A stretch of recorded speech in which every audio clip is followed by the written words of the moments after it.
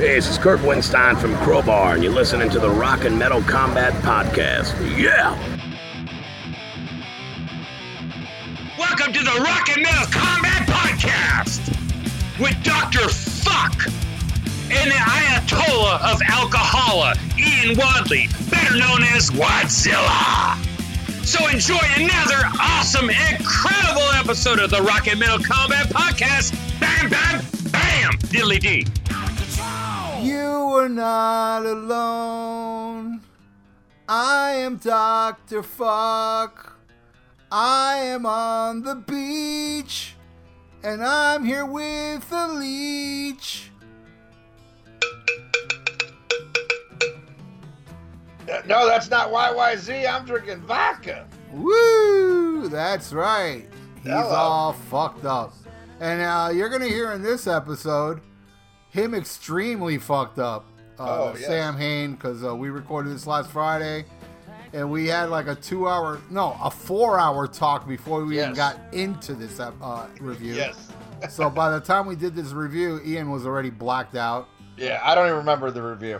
Yeah, and so we talked so much that we put an extra episode up earlier this week of Ian's Kiss review, which was supposed to be the intro to this.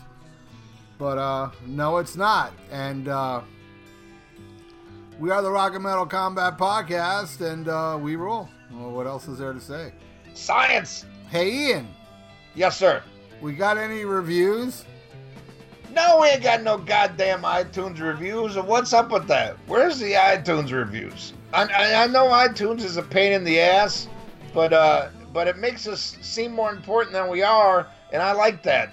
And for you peoples outside of the U.S., very lucky. And send me some screenshots like fucking Adam Marshall. Send me some shit from down under.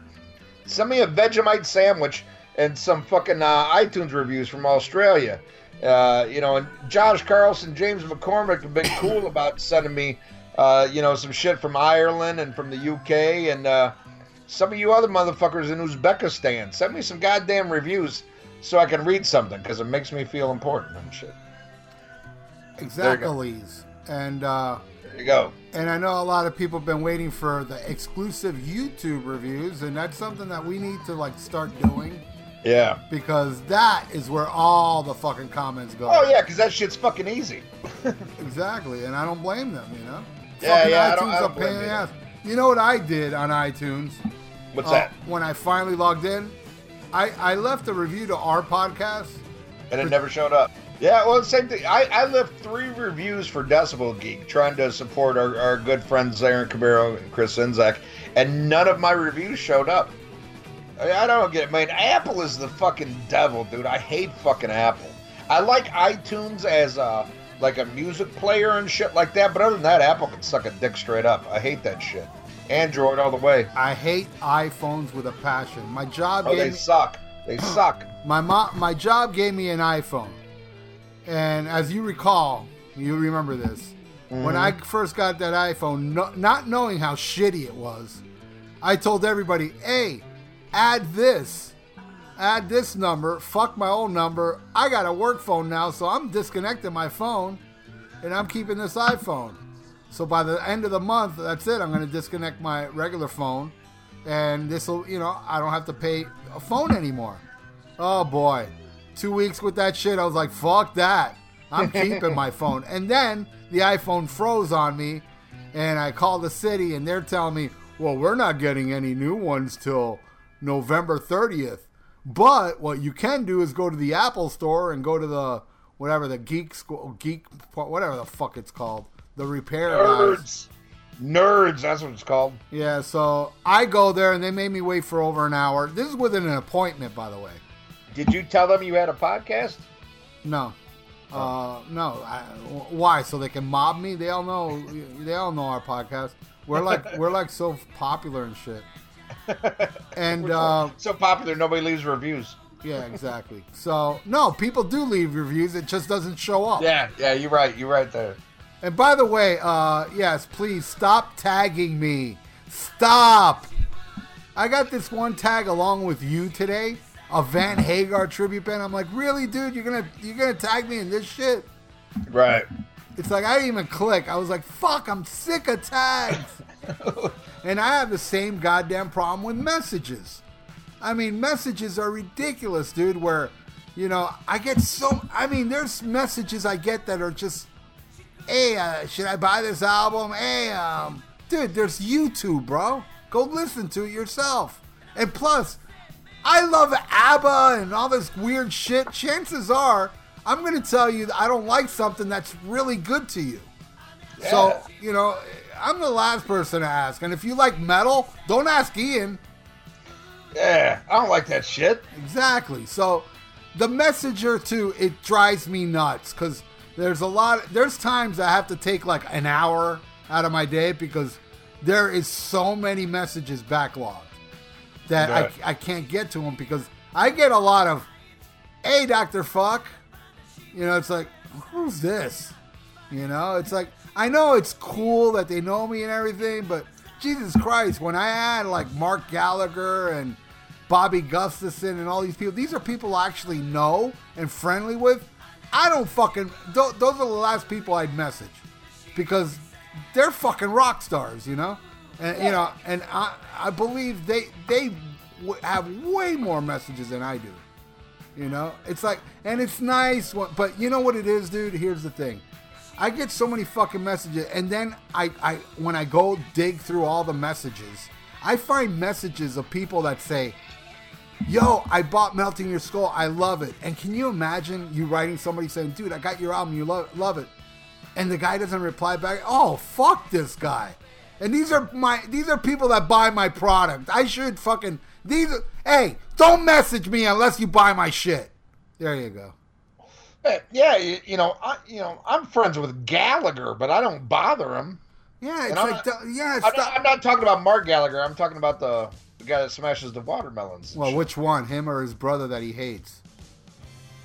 I don't know. I could have got hoodwinked. Yeah, it could be the brother. Hoodwinked. My favorite new word, hoodwinked. But while we're on this, I got one more complaint that I keep forgetting to complain about while we're on white people problems. We have a young fan named Max Tuber. And Max Tuber has tried to add 350 people to our Facebook page. Don't add people to our Facebook page unless they're fans or you think they're fans, because I do have the question up now that you have to ask, because I'm trying to, I used to be a numbers guy, and still to a point I am a numbers whore. It feeds my minuscule ego. But in the grand scheme of things, this is the opposite of beer. I want quality, not quantity. So I put the question that you have to answer: who is the only singer for Van Halen? And Max Tuber has added all these people, and they don't answer the question. And it's if these people don't listen to our show, or they wouldn't be interested, or if they like Sammy Hagar, don't try to force it to them. The best thing you could do is if they're really your friends, talk to them about the show. See if they, you think they'd be interested. Don't just add a bunch of people. Because now, I had this huge list of people, and I'm waiting for them to answer the question. And now, if they don't answer it within a couple of days, I decline it. I don't block them, but I decline it. Because if you can't answer that question correctly, I don't need you here. Sorry. I mean, that's where I dropped the gauntlet. I appreciate people trying to make the page grow, but I don't want numbers for numbers' sake. I want a strong army. I don't want motherfuckers drafted. I want motherfuckers that want to join this fucking army. So that's my white girl bitch.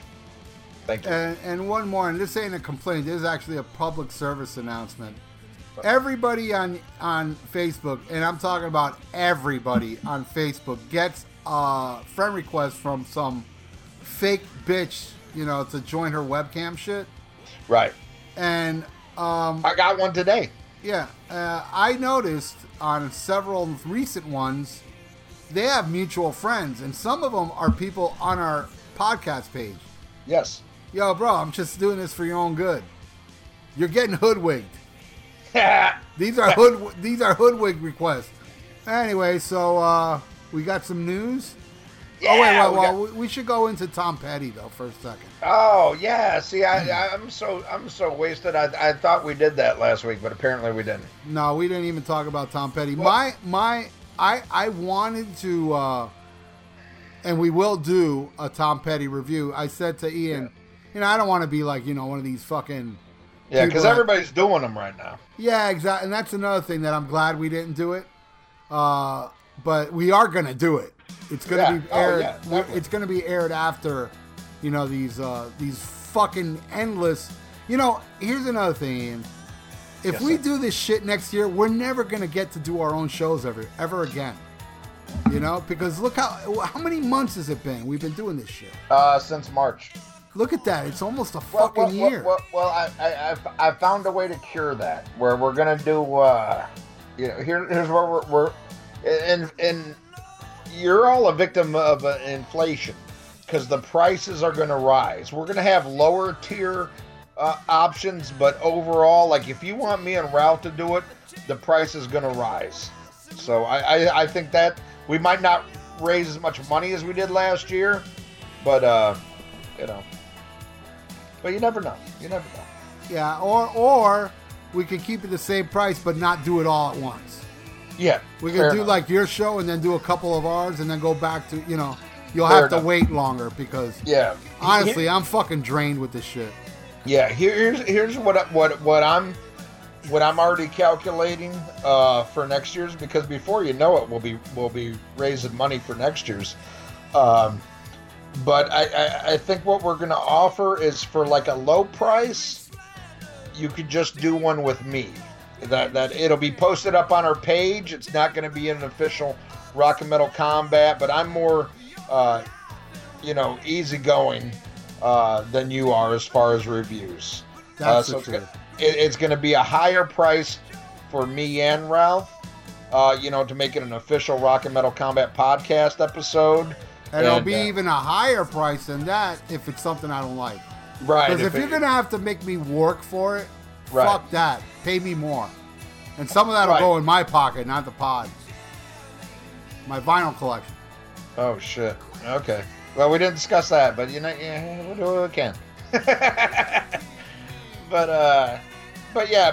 No, it's, overall, we've enjoyed doing these ones for the fans. And we both enjoyed, this current episode that we're doing right now. Unfortunately, I think prices are going to go up. But first and foremost, I just want to see more of our people there next year. I mean, we had 4 dedicated motherfuckers that went last year, and man, those guys meant everything, and that's why we brought them up on stage. That's why we're part of it. And I'll tell you what, anybody, if you come for us, you're one of our family. You'll be included in it next year. It's just going to cost you, but that's why start saving your money now. Fuck your kids. Fuck their future. Fuck the college. Come on, our fans don't pay for their kids. They all have the wife go out there and work. All right, like a man. Yeah, sell some drugs. I want to see more of our people up, because already it's already been stated. We're coming back. We're definitely part of next year. But they're putting us on later in the show because we were so offensive, and we really freaked people out in Tennessee, and that's a fact. There's people that loved what we did, and were very supportive of what we did, enjoyed it, and I can't say enough good things about Courtney from the Pop Podcast, who's a professional comedian. She loved us and gave us a glowing review on Ken Mills Pop Podcast. But yeah, we offended a lot of people and drove a lot of people off. Cool. So Tom Petty, man. Oh, what a loss. Yeah, threw me for a loop. I've seen Tom Petty 4 times. I wouldn't say I'm a hardcore Tom Petty fan, but I wouldn't even go as far to say I'm a casual fan. I'm kind of like right there in the middle. Mm-hmm. Damn the Torpedoes is a very, very important album of my youth. When it was brand new and I heard Even the Losers, which to this day is my favorite song. I ran out and bought that album. Then I heard The Waiting a couple years later, and I love that one too. So I went and bought Hard Promises. And I own the first one. I own the one that Listen to Your Heart, whatever that album is. Yeah, fuck, what's that? Take It Where You Get It or some shit like that? I don't know. And I own the Greatest Hits and Full Moon Fever and what's that other one? That has a lot of hits on it, and I can't remember, which was more 90s. Wildflowers. Wildflowers. Yeah, I own those. Great album. And I, and I went out and I saw the last one too back in March, I think. His last tour.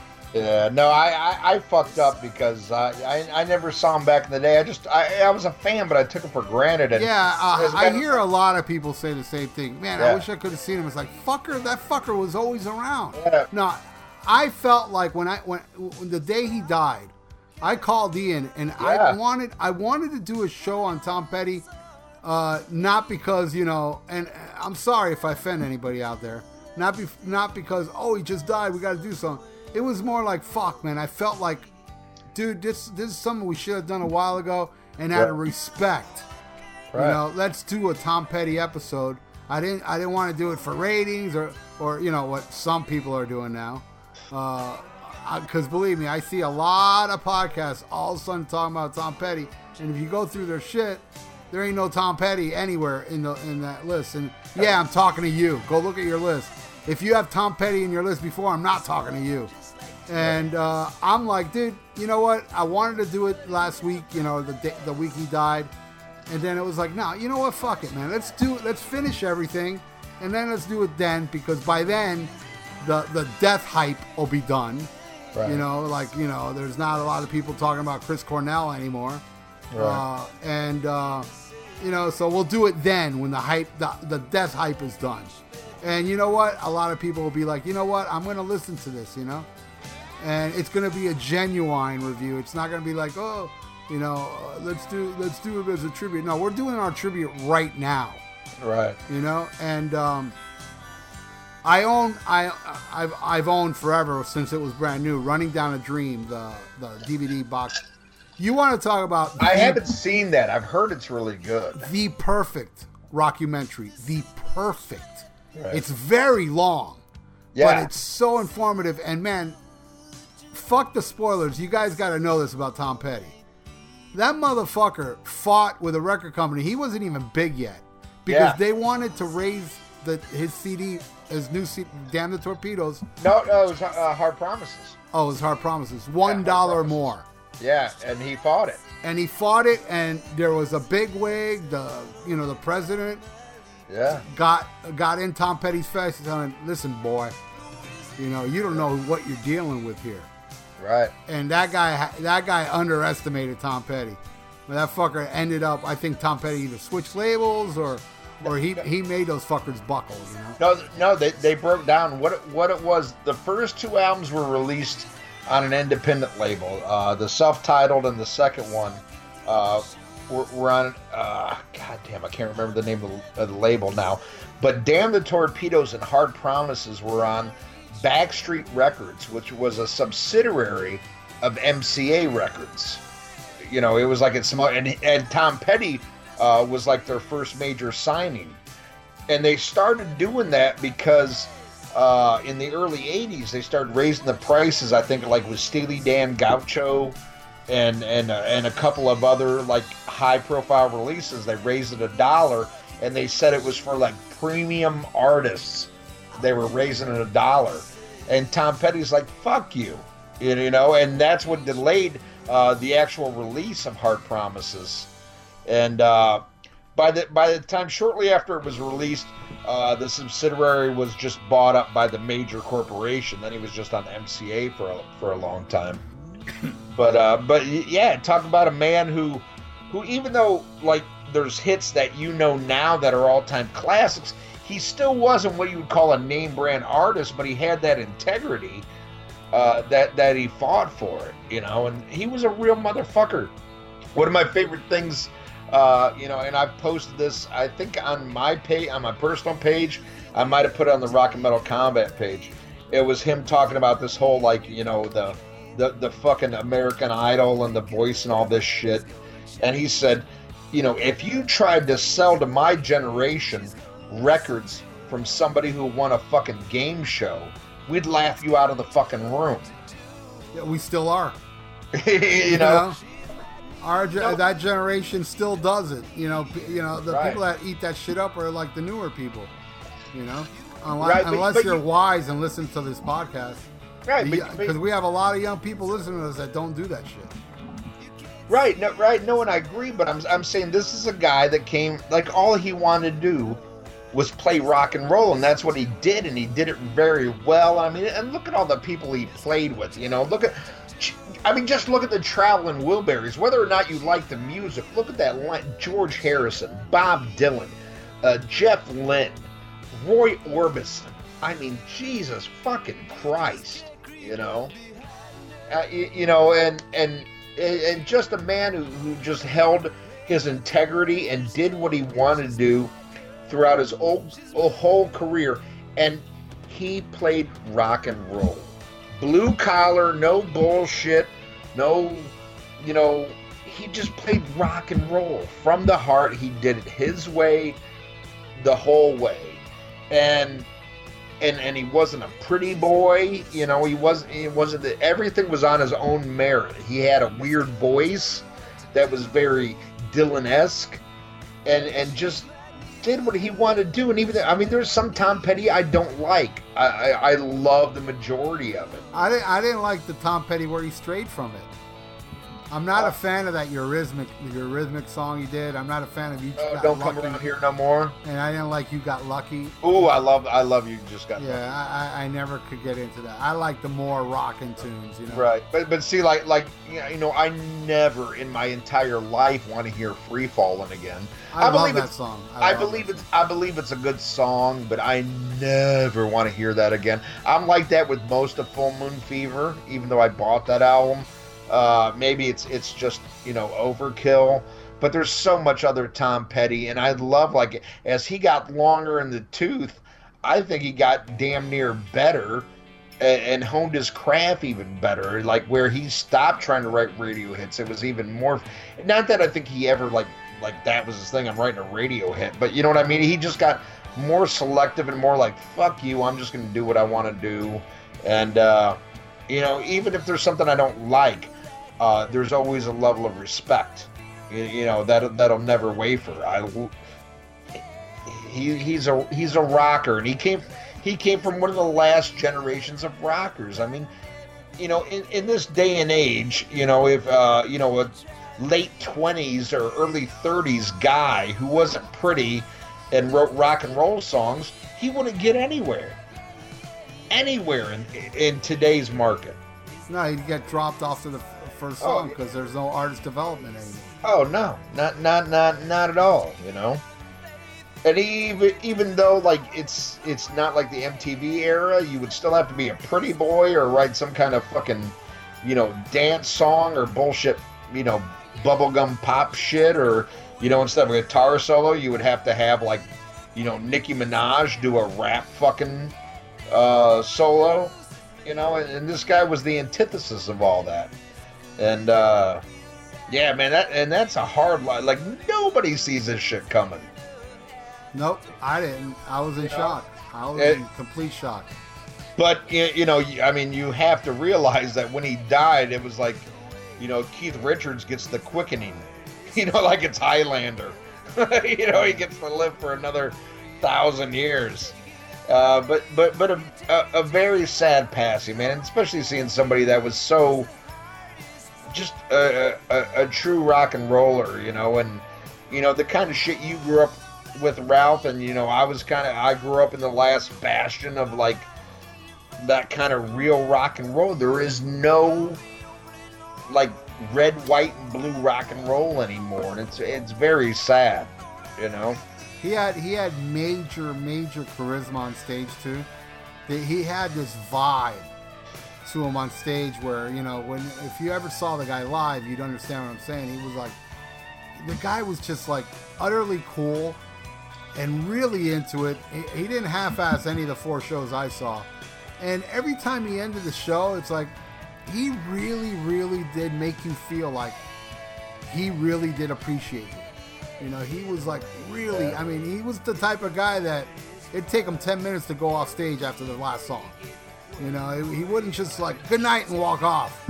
He'd stay out there and like shake hands with all the people up front and, you know, his band too. And then his band would leave and he'd stay out there. You know, he's just like, man, I'll never forget, like, out of the 4 shows, there were 2 separate occasions where he didn't sing Breakdown.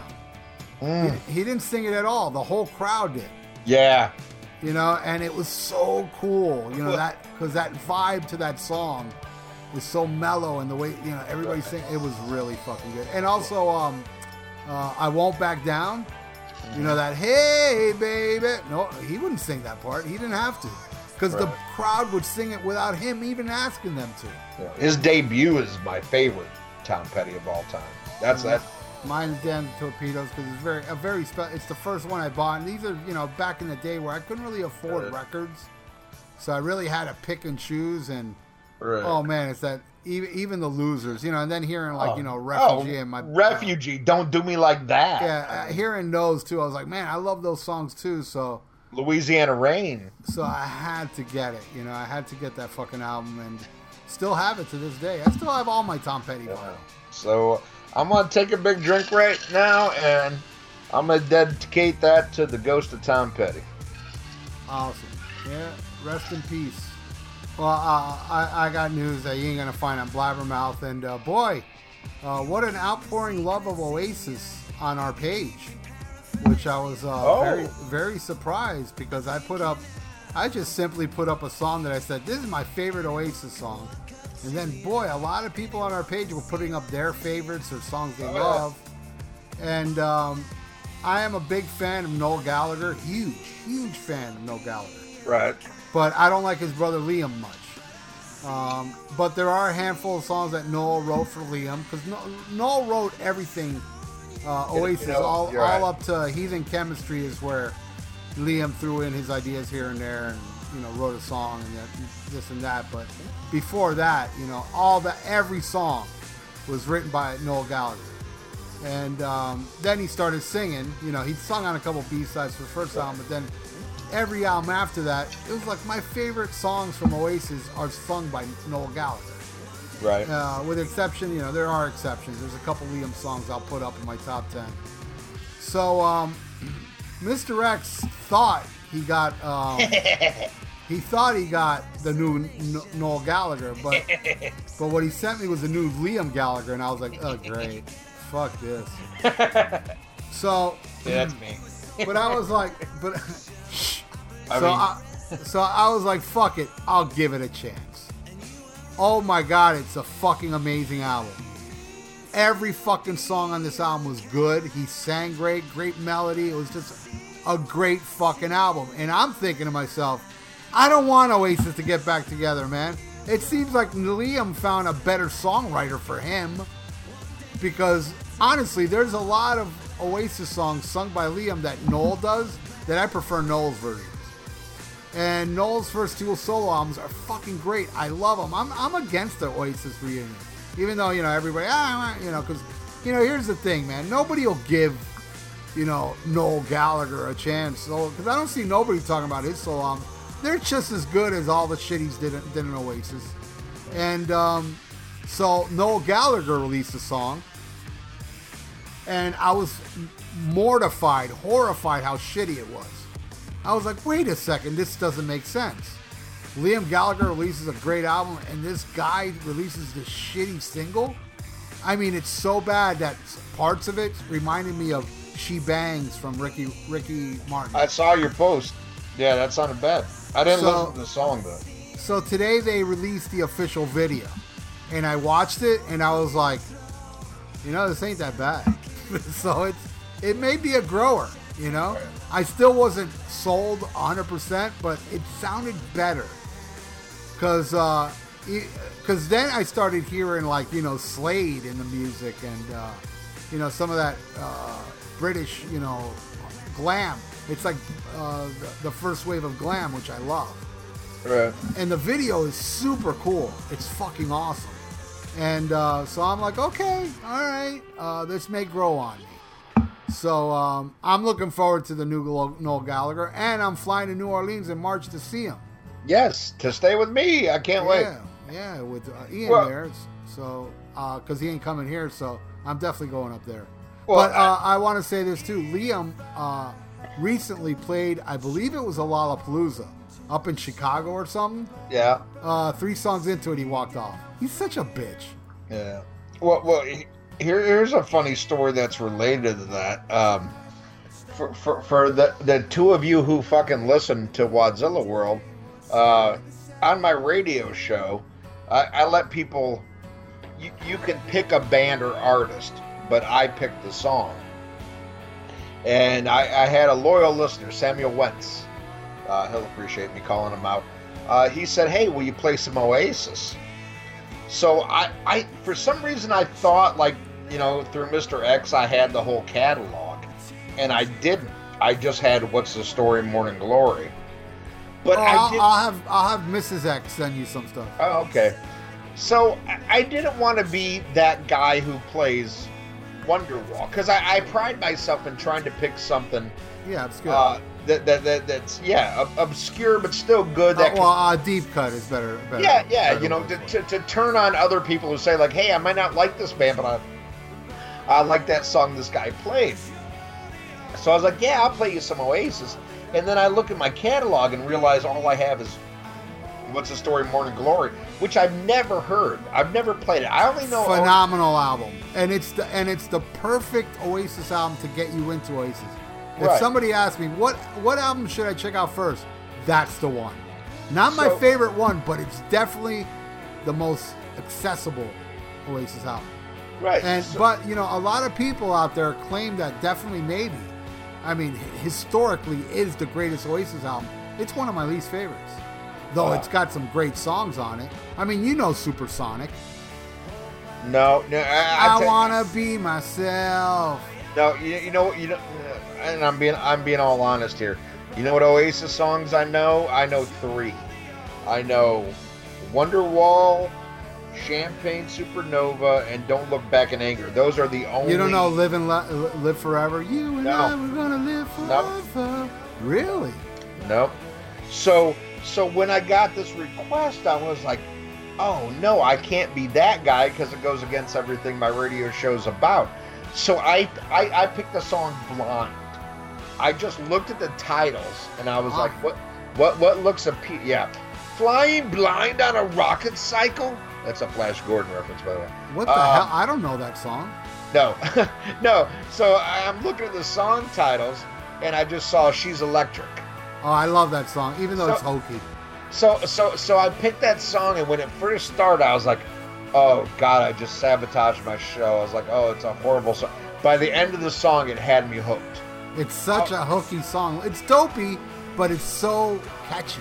Right. But it was one of those things at first I was like, oh, my God, what did I fucked up here. I'm like, they, Sam picked the one band I really don't know enough about to having it. Because a lot of them, the requests I get, it's like, oh, okay, I know this band. I know this song to play that's going to make everybody fucking happy and glad they tuned in.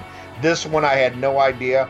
And like I said, by the start of the song, I was like, oh, I fucked up. But then I was like, damn, that's a catchy song. And then, very, very catchy. Yeah. And a lot of people who, were listening to my show, they same opinion. They're like, oh, I love this song. I was like, oh, cool, and I don't know if you caught the end of that song. Did you notice how that song ends? I don't know. It's a total rip off of the end of With a Little Help from My Friends. It's a blatant rip off of it. Oh, I didn't know. And that one, it's just like, hey, I picked out that one, but there you go. And I can't wait for you to get here in March, dude. And I'm gonna go to the show with you, and I know nothing of it. I'm gonna be again quoting Flash Gordon, flying blind on a rocket cycle. I don't know. I'm just gonna get fucked up and go with you to go see Noel Gallagher. Yeah, I can't wait. And people have been like in that thread. People were demanding us to do an Oasis review. So Here's the thing about Oasis, and I got to be honest with you. They do have a lot of filler in their later albums, but the later albums have so much good stuff. I mean, my favorite songs are in those fillerish albums. Yeah. And the filler albums Liam sings, by the way. And because I don't know him a lot, I might charge extra for that. Who knows? No, what I thought, we break the rules for an Oasis review where I compile a list of 10 tracks, my favorite tracks from Oasis, and see which ones you like. I know you're going to like at least 3 of them. Because they have so many great songs. Some of them are, if I was to compile that top 10 list, will, and it'll be tough to leave some off, but I'm going to have to. But if I was to pick a legitimate top 10, I'd say 7 of those tracks would be B-sides. Oh my God, dude, I think you just came up with a genius idea for future reviews, where we might do like a band that I like and you don't know, or a band you like and I don't know, where we pick our top 10 and then we review who's ever top 10 songs. That's right. Genius. Yeah, I said that in the thread. I go, it would be better if I just picked my favorite songs from these bands. You're a genius. And so I'm very excited. I'm hoping the rest of that Noel album's better, or I hope that song will grow on me. And you know what, man? It was funny because when I saw that video today, because I have Noel Gallagher on my Facebook, well, his, the people that run his page. Right. Look, the debut of the new song. I was like, well, let me watch the video. Let me just see the video. And I was like, damn, this ain't bad. So I went to leave a comment going, hey, the first time I heard this, I was horrified, but hey, second listen, it wasn't that bad. You wouldn't believe the amount of people that were saying the same thing, because I started seeing the comments. And most people, and this goes for any band we love and everything, there's always going to be that comparison. Liam versus Noel. It's like, fuck y'all. Fucking Noel made Liam. As much as I think Noel's better, the masses think Liam's better, But I got to give a plug to that new Liam Gallagher album. It's phenomenal. And he's got a video, the first single, Wall of Glass. Awesome. Just fucking awesome. And ever since Mr. X sent me it, it's been on constant rotation in my car. I love it. All right, that's my news segment. There you go. All right. One last thing I want to say about Oasis too is they really are hated because of their cockiness. I can't get enough of their cockiness. I just can't. Even Liam cracks me up. Those two are so funny. We're the greatest band in the world. And then George Harrison's like, man, they suck. And then fucking Liam, you're a nipple. What the fuck, the nipple? You hear me? You're a nipple. Anyway, all right, go ahead. All right, well, next story.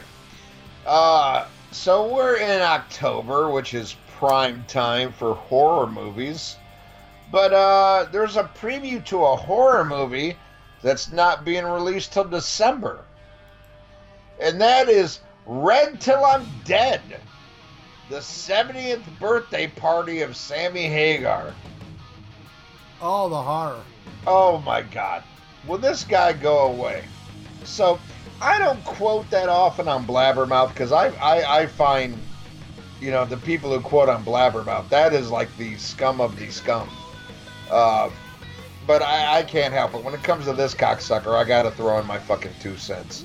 So I simply quoted. I go, I hope this is his last birthday bash. And this guy posted. He's like, I hope something bad happens to you for that comment. And then I respond. I was like, what? Like I have to watch this fucking movie? And isn't it ironic? You wishing death on Sammy Hagar, and somebody retaliates wishing death on you. What makes that guy any better? Because my trailer is single and his is a double. I don't know. No, he likes Sammy Hagar. You won by default. Well, hey, that's enough Sammy talk, okay? You're done. You hear me? You're done. You just infected our show. I got more news. Well, I just want to be, before we get off of this son of a bitch, I just want to say, if we have any, religious people out there, can you pray for this cocksucker's death? And, to our Scientology friends, like Tom Cruise, can you tell Zoltron to come back from Nebulous 5 and kill this son of a bitch? I mean, somebody, I don't care. I mean, do we need a jihad on this motherfucker? I mean, in the name of music, somebody please kill. And if you think that's too harsh, just slice his vocal cords. Can he feel free to live out that fucking Cabo Wabo shit where he lives off the back of Mexican immigrants, but he can't talk or sing? I'd be cool with that. Let him fucking live out his years, but slice his fucking throat a little bit. Give him a cancer kazoo, fucking something. Throw me a fucking bone here. That's Ian talking. I hate Hagar as much as Ian, but Ian doesn't care for human life. No, I don't. I don't. It's minuscule. Yeah, I don't wish death on the guy, but I wish he doesn't enter my ears anymore, which happened today. I don't know if you saw my post on the podcast page. I'm at Publix here, and I'm in line to get food with people in front of me and people in back of me. Yes, sir. And over the speaker, Dreams came on. Oh. And I had nowhere to go. Wait a minute, I thought you liked that song. No, it's Love Come Walks In. Love Comes.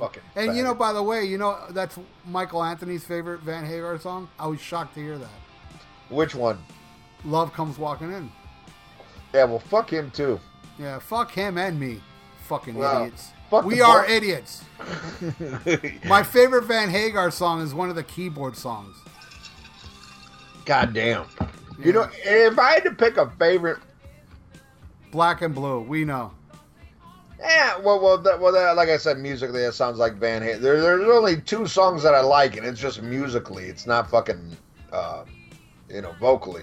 Black and Blue and that Human Beings. Yeah, I like that one, too.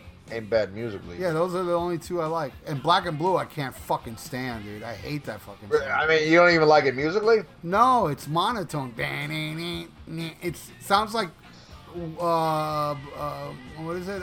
Best of Both Worlds Part 2. All right, here's more depressing news. Oh shit! This Saturday, me and my brother were gonna go see the Scorpions and Megadeth. Oh yeah. And it was canceled. And these Ticketmaster scumbags are still saying we don't got confirmation. We can't get our money back yet. These fucks. At least the Florida fucking Ticketmaster. But yeah, we'll get our fucking money back eventually. But boy, what a letdown. My buddy told me that Megadeth was throwing out some deep shit, Like stuff off the first album, and I can't remember what it was now. And that sucks, but I got to tell you, you know what, though? At least Klaus Meine has the sense not to pull a fucking Paul Stanley, Yeah, exactly. And so, it's like, while it's unfortunate, I mean, in the grand scheme of things, hey, if he takes a 6-month break, he can sing again and maybe, sing at a decent level instead of going out there sound like fucking Paul Stanley. My favorite member of Kiss, but sounds like fucking horse shit, My least favorite member is the original Kiss. And I love Paul Stanley, by the way, because I love Kiss that much. But maybe it was the same thing with Paul Stanley. Maybe it was, hey, Paul, don't, take a break, cancel these shows. And he's like, no way, I need the money. I'm like, I'm as hoarse as Gene. I just don't say nothing about it. And that's a lot of people like, Gene gets, blamed for the money-hungry fuck. But all that merch shit's got to pass by Paul, too. So, and you know what? Blame Gene all you want for being money-hungry. But at least Gene delivers live. This guy takes your money and gives you a half-ass performance. Yeah, but, well, then again, I don't know what the fuck I said in that Kiss review that hopefully you guys have heard first. But even Gene, to me, at that Kiss show seemed to be going through the motions compared to what I saw of him with the Gene Simmons solo band. Yeah, you did talk about that. Okay, yeah, because man, those clips I saw of the Gene Simmons solo band, were so much better than even the Kiss performance. And it's not either way though, man. Either way, the guy still half-ass or not is not sounding like ass. Oh yeah, no, that's ass. You know, I mean, Paul Stanley's just pathetic now, and I'm telling you, man. Anybody that defends that shit, you are a sheep. I'm sorry, you're a fucking sheep. Yeah, you are a sheep that cannot face reality. Yeah. You know, it's like I feel like a real. You know, there's like, oh man, if at least we got Kiss still around. No, you don't. You don't. You have this like these two scabs in the band, and the other half are one guy's mailing it in, according to Ian, and the other one just can't mail at all. He can't even get to the post office. So, return to sender. Yeah, exactly. So maybe the same thing that happened to Klaus happened to Paul, but Paul didn't listen. Because Paul is as money hungry as Gene is. Don't be fooled, people. He is. I mean, what you know, how much does he charge for a painting? You know? I don't know, but how about I just quoted Elvis' song that I actually like, Return to Sender. Oh, I love that song. Return to Sender. Got my letter back. Ba-dum, ba-dum, ba-dum, ba-dum. That's actually a good song. I never thought about that. No, that's a good song. I like Fucking that great song. Elvis rules. I'm sorry. Yeah. Especially before he went to the Army. That, to me, is my favorite Elvis. Even though there's a handful of songs I love later on. But before he went to the Army, motherfucker was a pimp. Pimp! I don't know. But you know, post-Army, I like Suspicious Minds. I ain't gonna lie. I like Suspicious Minds, one of the great ones. And there's a handful of one. I love American Trilogy, which I know you hate. I hate that fucking song. That one, I hate In the Fucking Ghetto. A motherfucker who hates I love black that people one. singing Well, in the ghetto. you like my version, don't you? Yeah, I like your song. Yeah, my you guys got to go Dr. Fuck In the Ghetto on YouTube. It'll change your life. You're like fucking Danzig. You take Elvis and make it sound good. Yeah. Well, I don't sing like Elvis on that. Exactly. You're good. Yeah, no. Elvis is one of the greatest vocalists in the world. And, oh my God, I wish I could have seen him. I had a chance, but I was way too young. But I do remember when Elvis played the Sportatorium in 77. I was 12 years old. But I'll be honest, at that time, I wasn't a big Elvis fan. I wasn't a fan of music, period. Hey. But I remember he played because my neighbor went to go see him. Well, can I say, I like Elvis impersonators, and I don't like Elvis. It's the weirdest thing in the fucking world. I can't explain. I want to get a hold of every Elvis movie now. You know, but they don't have no box sets out there that contains all of them. You know, but I do. Yeah, of course they do, but it's on VHS. Do they?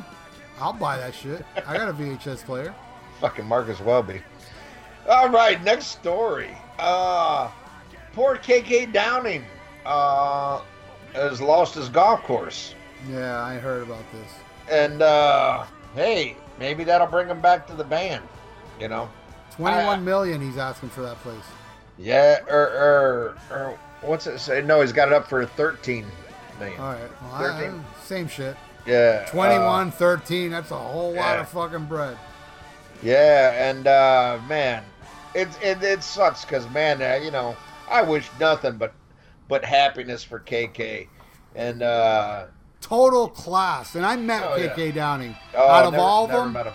Oh my God, the guy is so cool in person. Like Tim Ripper, both of those guys were so nice when I met them. I mean, we gotta talk about this elephant in the room, which is them being nominated. And I got a feeling they're gonna get in. And, unfortunate. Well, I think they're gonna do that. I think they're gonna be like the token metal band. And Rob said, it's totally, he would love to play with KK at the thing. Do you think there's a chance of KK coming back? And I mean, I just want to go on for record to say that I have not seen them with Richie Faulkner. Amazing. But I totally support Richie Faulkner, and I think he's done a great job from what I've seen, live clips. What I've heard on Redeemer of Souls, I have even better expectations for this new album with the combination of Tom Ullman and Andy Snipe producing,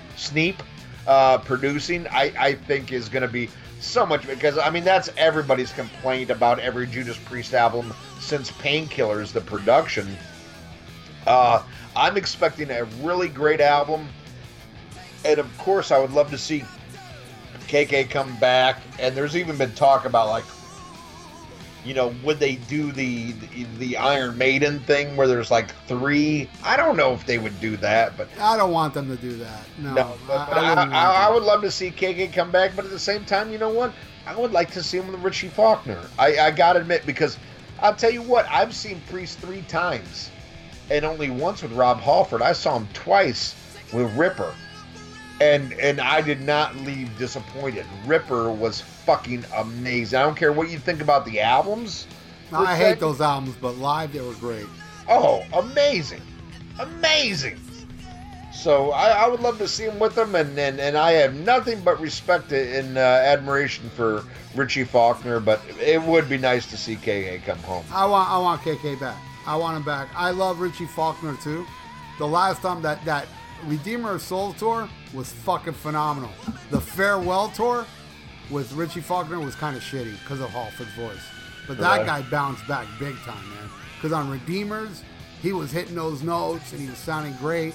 Did it sound real though, or do you think? Yeah, it was like, real. okay. You know, everybody always has to say that too. Like, oh, he's not singing to a tape, dude. He's just not. I know he's not. Well, no, I'm just asking because I don't know. I'll tell you a great example. The last time I saw them with KK was, and it's on YouTube. It was filmed. It's on the 25th anniversary or 30th anniversary of British Steel. They filmed the show I was at. Right. And they didn't pipe in Halford's vocals. Halford was already getting better, but what they did do was when he would scream, you hear the volume go up real loud. You know, they really did. I don't know if that was boosted. Yeah. Yeah, I don't know if that was for the DVD or not.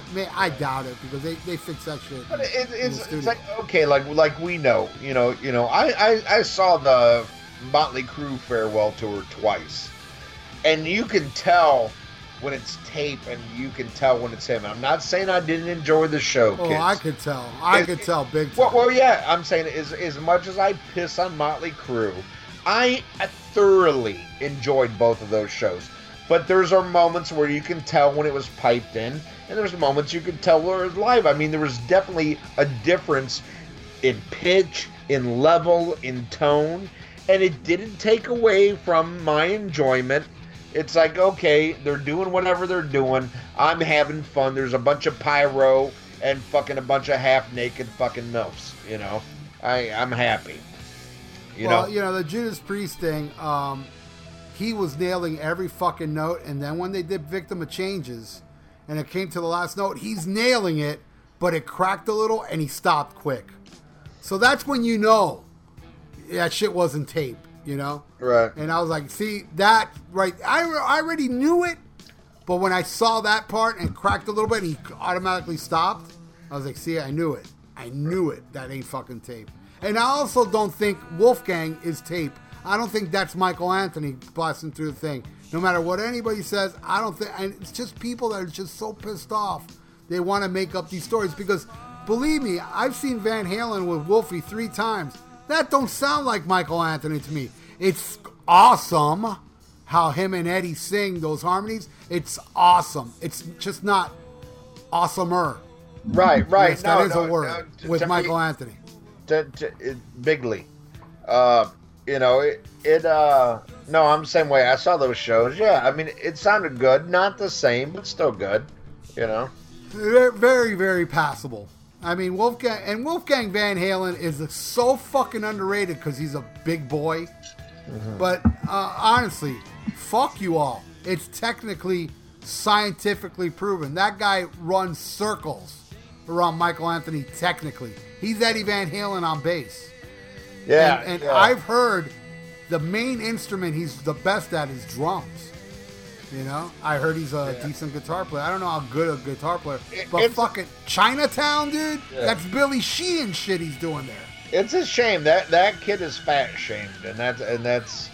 I mean, I get. Of course, everybody wants Michael Anthony there, but like the main bitch about everybody with Wolfgang, he's fat.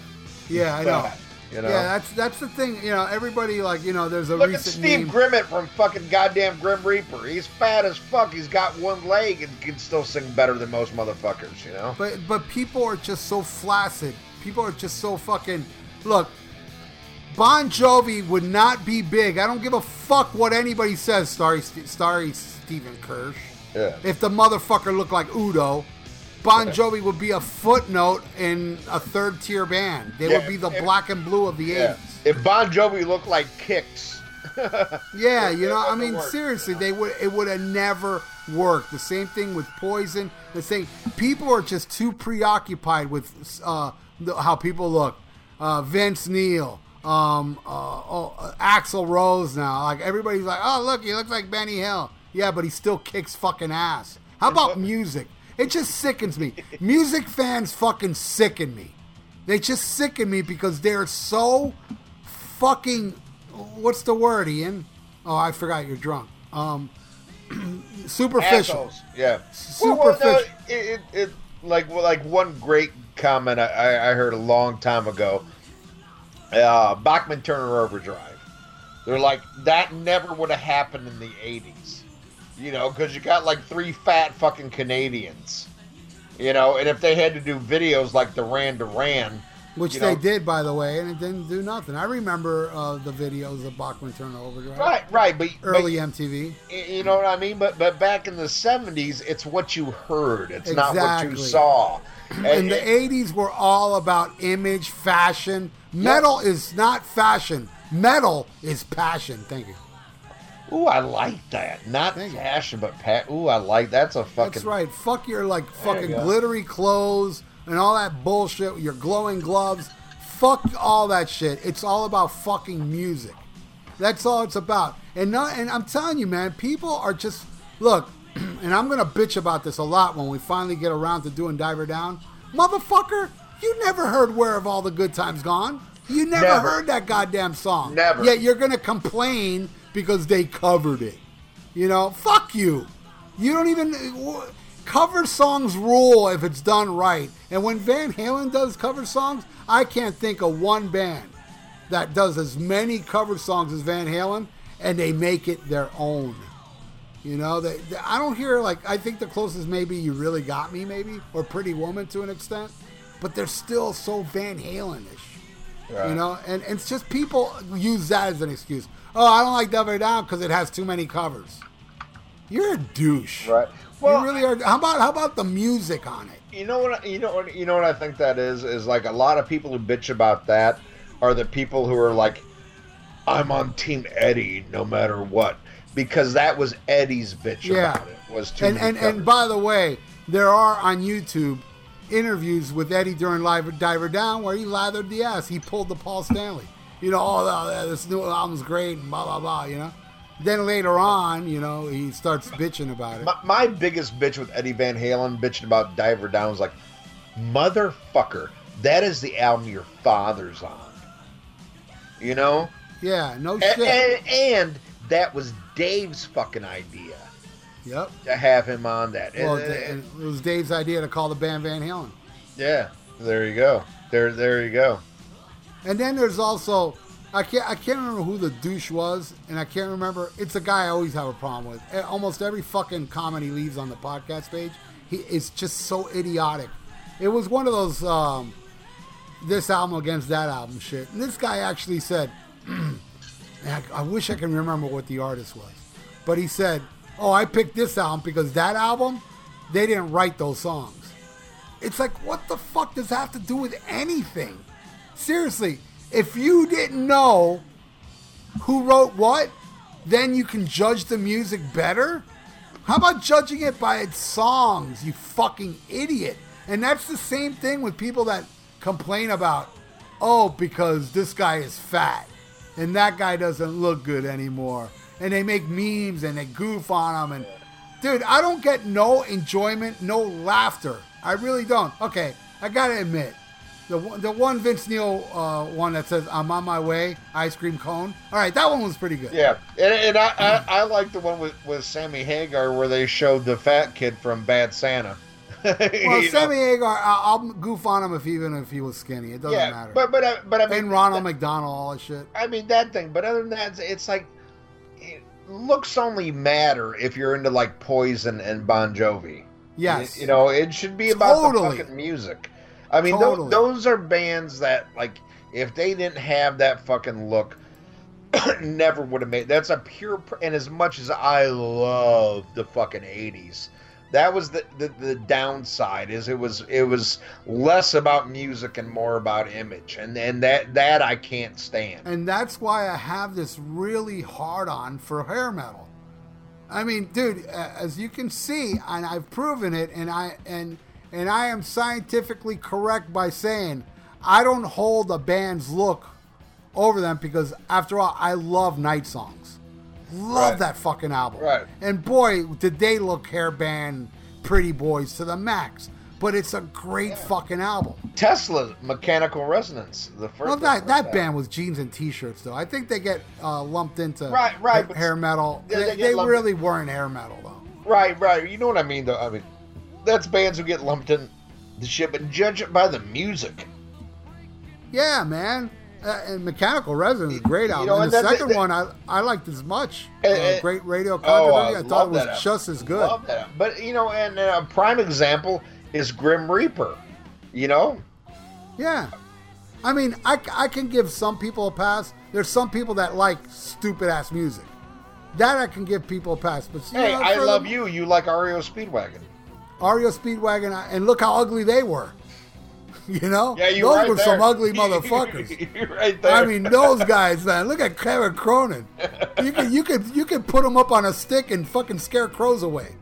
You know? I know black guys who wouldn't wear that Jerry curl. Yeah, I mean, that guy's a mess. And then you have, like, the most attractive guy in REO is this big Bigfoot-looking bass player with the blonde hair. He was the poster boy. This big fucking behemoth dude, you know? Yeah, when the bass player's your most attractive feature, you know you're fucked. And fucking the drummer looked like Woody Allen. They were just a mess. You know, and Bon Jovi, I'll say something positive about Bon Jovi. I think his music is putrid. That's as positive I can get. I'm just kidding. But it is terrible. It's terrible music. But I will give them this. At least the musicality's it's better than Poison. Songwriting's not. I mean, songwriting is shitty, but at least that band tries. Where Poison is just so cliche and so stupid. It's fucking comedy. You know, I mean, I can't wait to do the next Poison review. Well, I don't know. I do, man. Dude, seriously. I don't think they're great musicians, don't get me wrong, but at least Bon Jovi tries. They don't succeed, but they try. Poison doesn't try, dude. Well, see, that's almost what makes me take Poison over Bon Jovi, because Bon Jovi tries to be serious about it, and they're both what and what. If you ask me about songwriting wise, they're both what and what, but somehow Bon Jovi thinks he's fucking Bruce Springsteen. Yeah, that is annoying. And he's really Bret Michaels. At least Bret Michaels knows he's Bret Michaels, where Bon Jovi really wants your respect. And I remember seeing this interview where he was so pissed off at Guns N' Roses. So pissed off, going off about it. He goes, fuck them. What did they do? One fucking album. And they get all this, and they get all this praise, and they get all this, look how many albums I've done, and I've done this, and, you know, Bon Jovi wants your fucking respect, where at least Bret Michaels just wants your fucking money and your girlfriend. And that I respect more than Bon Jovi, because you both write shit fucking songs. But Poison doesn't even try to hide it. Bon Jovi tries to hide behind respectability, which I don't think they have. Because both of them fucking suck.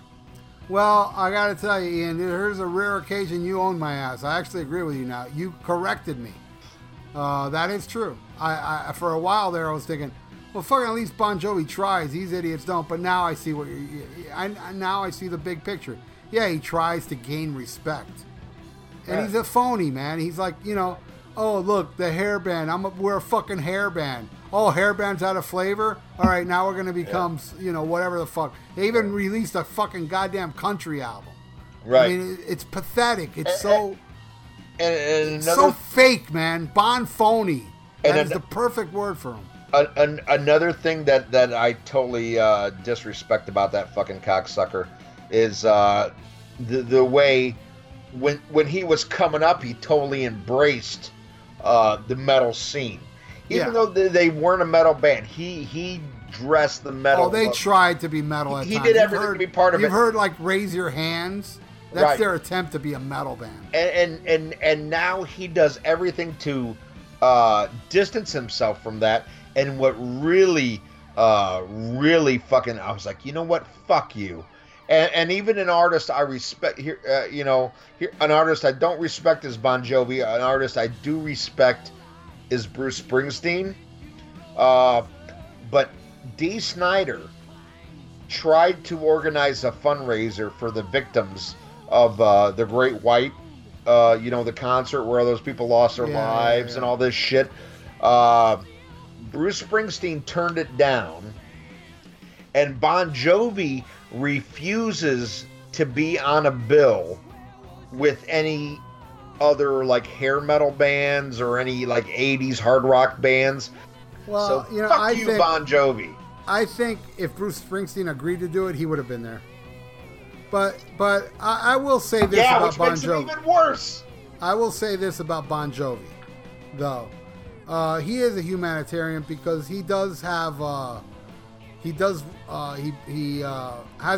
has a restaurant that is free for the homeless. So and I think that shit's 24/7 all year round. And so he's not really, that thing he didn't do, it was because of his stupid ego and why he wants to get away from everything. But I think it's unfair to say he's unhumanitarian, because I think that's the greatest thing he's ever done in my eyes. That may be good and all, but to turn that down for your bullshit fucking reputation that I'm with you there. I'm with you there, but he's not all that bad. That's all I'm saying. I mean, you as a singer, thrash or die. If there's a tragedy like that, you would be there in a fucking heartbeat. And I don't need a goddamn tragedy. I do Toys for Tots shows. Right, but you know what I mean? You wouldn't care who's on the bill. You wouldn't care who, all this shit. Because who buys fucking Bon Jovi records now anyway, other than Stephen Kirsch and Bushy, Well, but the thing is that I'll play with anybody. I mean, I used to know this band that used to rehearse next to us. Look at their logic. They hate commies, but they like Nazis. Like, wow. Yeah, it's like, oh no, and then they have this argument with me about how different communists are than what are socialists. Other than that, just to bring that up, these guys were booked to play some shows with us, but they refused to do it because there were other bands on the bill that they didn't like. And I'm like, idiot. And I said it to them. I said, you know what? I welcome to play with shitty bands because, hey man, it makes us look better. I'd do a podcast with Mark Allen Taylor if it was for a worthy charity. You know what I mean? Hello? Anyway, so all right, so what do you say we get into this review? Samhain, November Coming Fire. Mm-hmm. Oh. Mm-hmm. What a fucking pick. What a fucking pick. And it's an interesting pick because I know a lot of people who they love Misfits. They love Danzig, but they're kind of like, about Samhain. And I don't get it, because to me, it's like the perfect, in-between. And there's so much awesome shit, but some people just don't get it. And I think this is an incredible fan-picked episode. I'm very excited to review Samhain 3. November Coming Fire. Awesome. And I own this CD because somebody actually gave it to me. I didn't actually buy this. And somebody gave this to me like in the 90s. So I'm very well aware of this album. It's not something I put on constantly, but I do very much appreciate this album. I think this album's really good. But, you know, I'm not one to listen to Danzig that much either, or the Misfits. I have to be in the mood for it, but it's all three incarnations, you know, except for the later Danzig stuff, which I can't really comment on because after Sacrifice or whatever that was called, Danzig 5, I gave up on them. I did hear Devil's Satanic Child, whatever, and yeah. So I didn't like that one either. But, you know, everything up to Danzig 4 I think is fucking amazing. And I like this album, and I liked it the first time. I was already aware of Danzig, and I was aware of the Misfits, but I never heard Sam Hain. So this was the last thing I heard from them. And it is very different, but I very much appreciate the originality of this band. Because they don't sound like the Misfits or Danzig or anybody, really. You know? There's some hints of Danzig, and there's some hints of the Misfits on just one track, you know, separate track. There's two tracks on here where you see where Danzig's going, and there's one track that shows where he's been. And that's how I discovered this album. How about you? Well, this is one. Before I discovered Danzig, I had a friend. He was a skater dude, and he was totally into the Misfits. Mr. Ben Poskins. I hope you're listening, Ben. He totally turned me on to the Misfits, and it was like a 180 because we were friends that grew up together, but yet took separate turns. I mean, we used to break dance together, me and Ben Poskins. We were break dancers, you know, and then he got into like skateboarding and all this shit, and then I got into like Cinderella, you know. So we took different turns and stuff, but he played it for me, and I was like, oh my God, this is good. This is good. And, but I was definitely more like a Misfits fan, you know, because it was more the popular thing. But there's something about Sam Hain, and especially now, I appreciate more than ever about this, because I think it's a great bridge between what the Misfits were and what classic Danzig was to become. You know, you hit a great nail on the head there. Like, you know, once Danzig 5 hit, and it became like, you know, the Sacrifice shit, and it was all like the bad Marilyn Manson shit. Yeah, industrial shit. Yeah, it was a total other beast. But before that, the original Danzig band was like a beast to be reckoned with. The Misfits had this whole like punk rock legacy that was incredible. But in between, there was Sam Hain, or Sanwa, however the fuck Danzig wants you to pronounce it. It was a grower for me, and I know a lot of people that love Misfits and love Danzig but hate Sam Hain or Sanwa. But I don't get it, because to me it is like a perfect like translation, and I love it. And this would probably be my second favorite Sam Hain album. Wow, this one's my favorite. Okay. All right. Right on.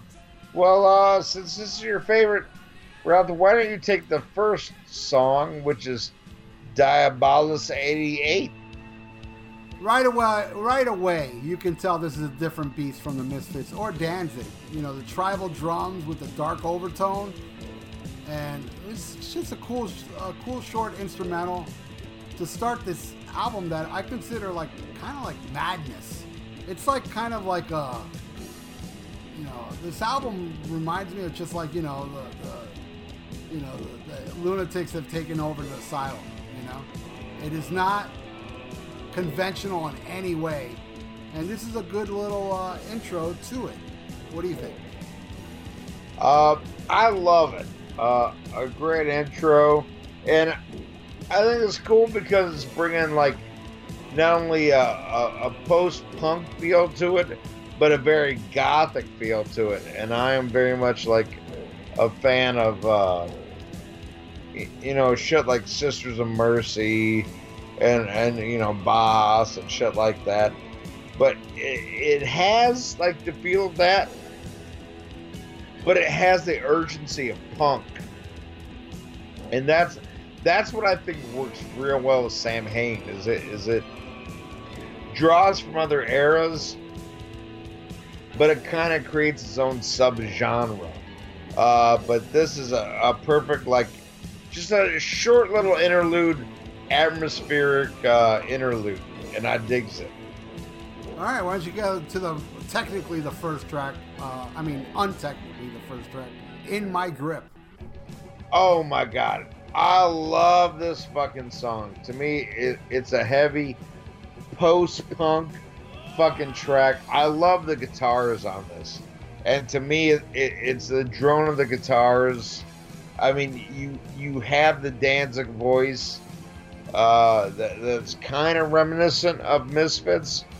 But, you have that drone and a whole different guitar player, drummer, rhythm section that takes it into a whole nother subgenre. It's like where they were horror punk. The Misfits were still punk musically. They just added like like the horror texture for the song lyrics. But this one is just like, I don't know. It's got like it dips in another pool musicality, even though it might be the same lyrically. But I don't know, man. I really dig this, and to me, it seems like a natural progression between the Misfits and Danzig. What do you think? Yeah, I think it's a crushing tune, actually, and I love the riff. The riff is my favorite part of the song, and those pounding drums not straying at all as Glenn belts out this tune, and I hear just a lot of originality in this. I guess because I'm not a fan of Bauhaus and all the shit you're into, that right. I'm not really accustomed to this type of music, and to me that's why I feel like from fresh ears and from a non-fan of that goth type stuff, it's refreshing. And I don't think I've heard some Bauhaus. I actually saw, what's his name, Peter Murphy, is that his name? Yes. I saw him live. I actually saw love he did a lot of, I did it for a girl, and it just did nothing for me. And I don't hear none of that in this, but then again, I don't study that shit like you did, so. But I kind of like see this as more of a, I guess gothy in a way, but it has that punk edge that keeps me interested, and this song has it all over it. And it's a great song to start off the album because it pretty much shows you what you're gonna get. Because if you don't like this song, you're not gonna like the rest, because it does kind of stay with this vibe. Though it does take a lot of like twists and turns through it. But I really love this one, and I'll go into the next one called Mother of Mercy. Yeah. This is a song to me that sounds like what Danzig was going to become. It's like the blueprint for me of Danzig, the Danzig band. And I love that chugging riff on it. It's kind of like a train, And I just love it. That's all I got to say about Mother of Mercy. What do you think? Oh, Mother of Mercy is a great fucking song. This is one of those, like in a perfect world for me, this would be a radio song. And, man, it was included on the Metallica, what do you call that, the Guitar Hero thing. Because James Hetfield said that this album is in his top 10 albums of all time, is November Coming Fire. He loves Mother of Mercy, and I totally get that, because it's one of those, it's just like, god damn, it's such a good, catchy song, and it should be like, in the era we grew up in, there was so much like diversity in top 40 radio. I mean, you could hear anything. But this song has like It's catchy. It has the chorus. It has all that. You know, it's one of those things like, why is this not, you know, this should be in heavy rotation, not like bottom of the barrel. And I really don't get this. One of those songs like people are like, oh, Sam Hain was just too weird. To me, this is the perfect, like, logical step from the Misfits before Danzig. I love this fucking track. That's all I gotta say. Awesome. Go to the next one. All right, the next one is Birthright. Oh my God, Birthright to me is just like perfect horror punk. You know, musically, it's just got like that punk riff, but it's got, you know, the kind of horror lyrics, and you know, it was something at that time was very original in punk, because a lot of punk was very talking about shit that happens to me, talking about shit that's real in the world, but you know, this whole kind of like weird subgenre of like Misfits and horror punk, it's like you could talk about any weird subject you want, but musically it was like, you know, it just had that punk aggression, and that's what I love about this one. It's like, you know, there's no deep message on Birthright, but musically it just has that ka-chugga-chugga-chung, that fucking, you know, that you just, if you're into this kind of music, you feel it, and you're like, yeah, you know, I get the primal fucking scream, and I don't mean that in a Motley Crue kind of way. I mean it like, it just like, there's just something about this song, like, you know, you hear the basic rhythms, and you hear the lyrics that are kind of contradictory, and that's what I love. It's like they talk about weird shit for what most people would think is a punk rock subject. You know, Misfits and Sam Hain and Danzig bring in a very, you know, a gothic feel, a horror feel, you know, a scary movie kind of feel. But it fits perfect, dude. I love Birthright. What do you think, brother? I don't like this one. Really? Yeah, I gotta admit, it just doesn't do anything for me. It's just there. It's like I don't know. I don't know if it's considered a filler to Sam Hain fans, but you know, again, I also have to stress that I'm not the biggest punk fan, but I absolutely am fanatical when it comes to like the Ramones, the Sex Pistols, and Exploited and Fear. You know, bands like that, I'm really, you know, I have all the shit and I love all the stuff. But, you know, I didn't like The Clash, and I didn't like, you know, I thought the Dead Boys were okay. But there's a lot of, you know, punk rock that really, so I think this is something that appeals more to a diehard punk fan. And it didn't really grab me. But the next one did, To Walk the Night. I like this one a lot. The dark overtones, it's just it's a creepy song. It's as if the Cure stopped with their nonsense and actually played actual music. This is very original sounding with what sounds like someone is whistling during it. Or is it? Is it whistles? I don't know. It's that weird fucking... I really like this one a lot, To Walk the Night. What do you think? Well, To Walk the Night is definitely like him getting his Elvis on. And maybe that's why I like it so much.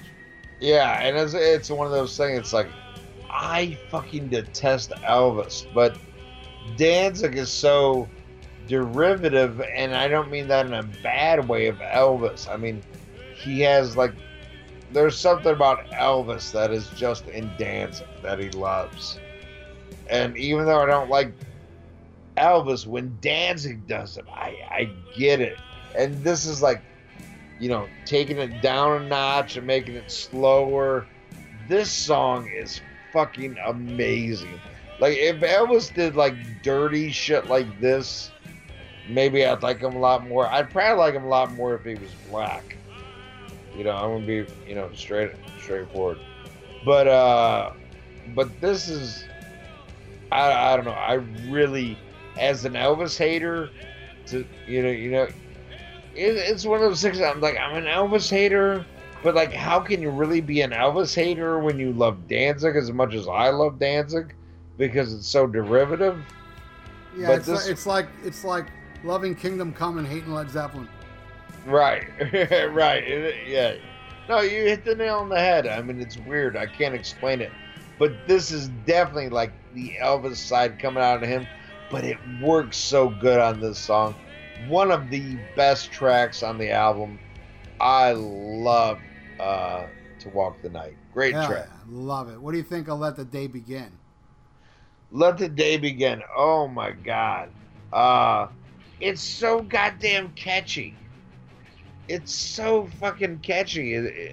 It's again, it's one of those things like, I know quite a few people that love the Misfits, love Danzig, hate Sam Hain. I'm like, how can you hate it? Because this song is so, it has the power of punk, but it still has the catchiness of just like a great random rock and roll song.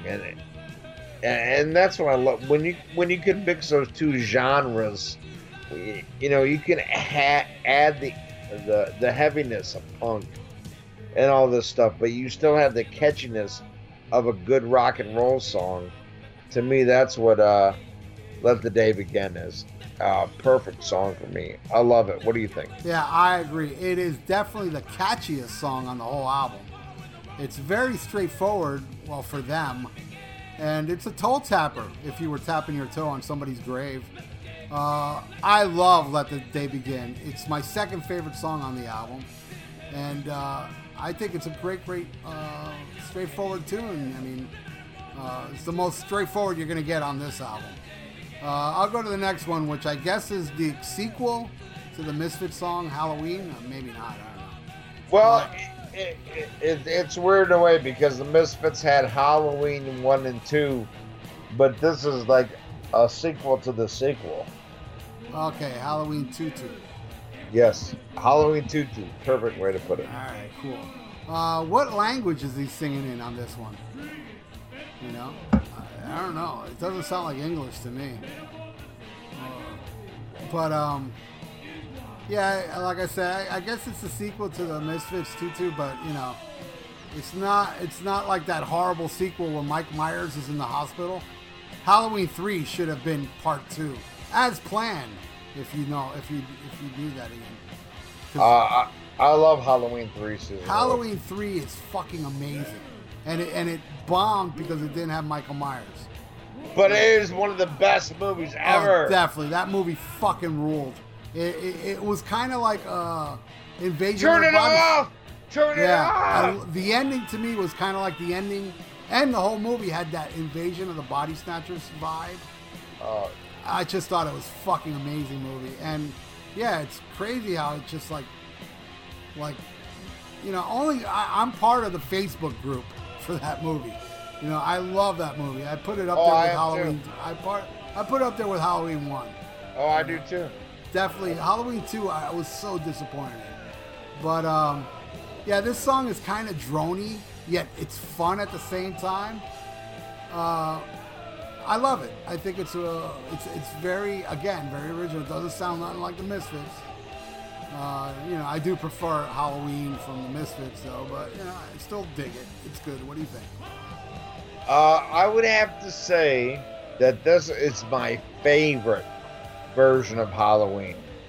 You know, I love the original Misfits. I like the second version, but this one, I don't know. I mean, maybe because it's slowed down a little bit. Maybe there's a little bit more musicality.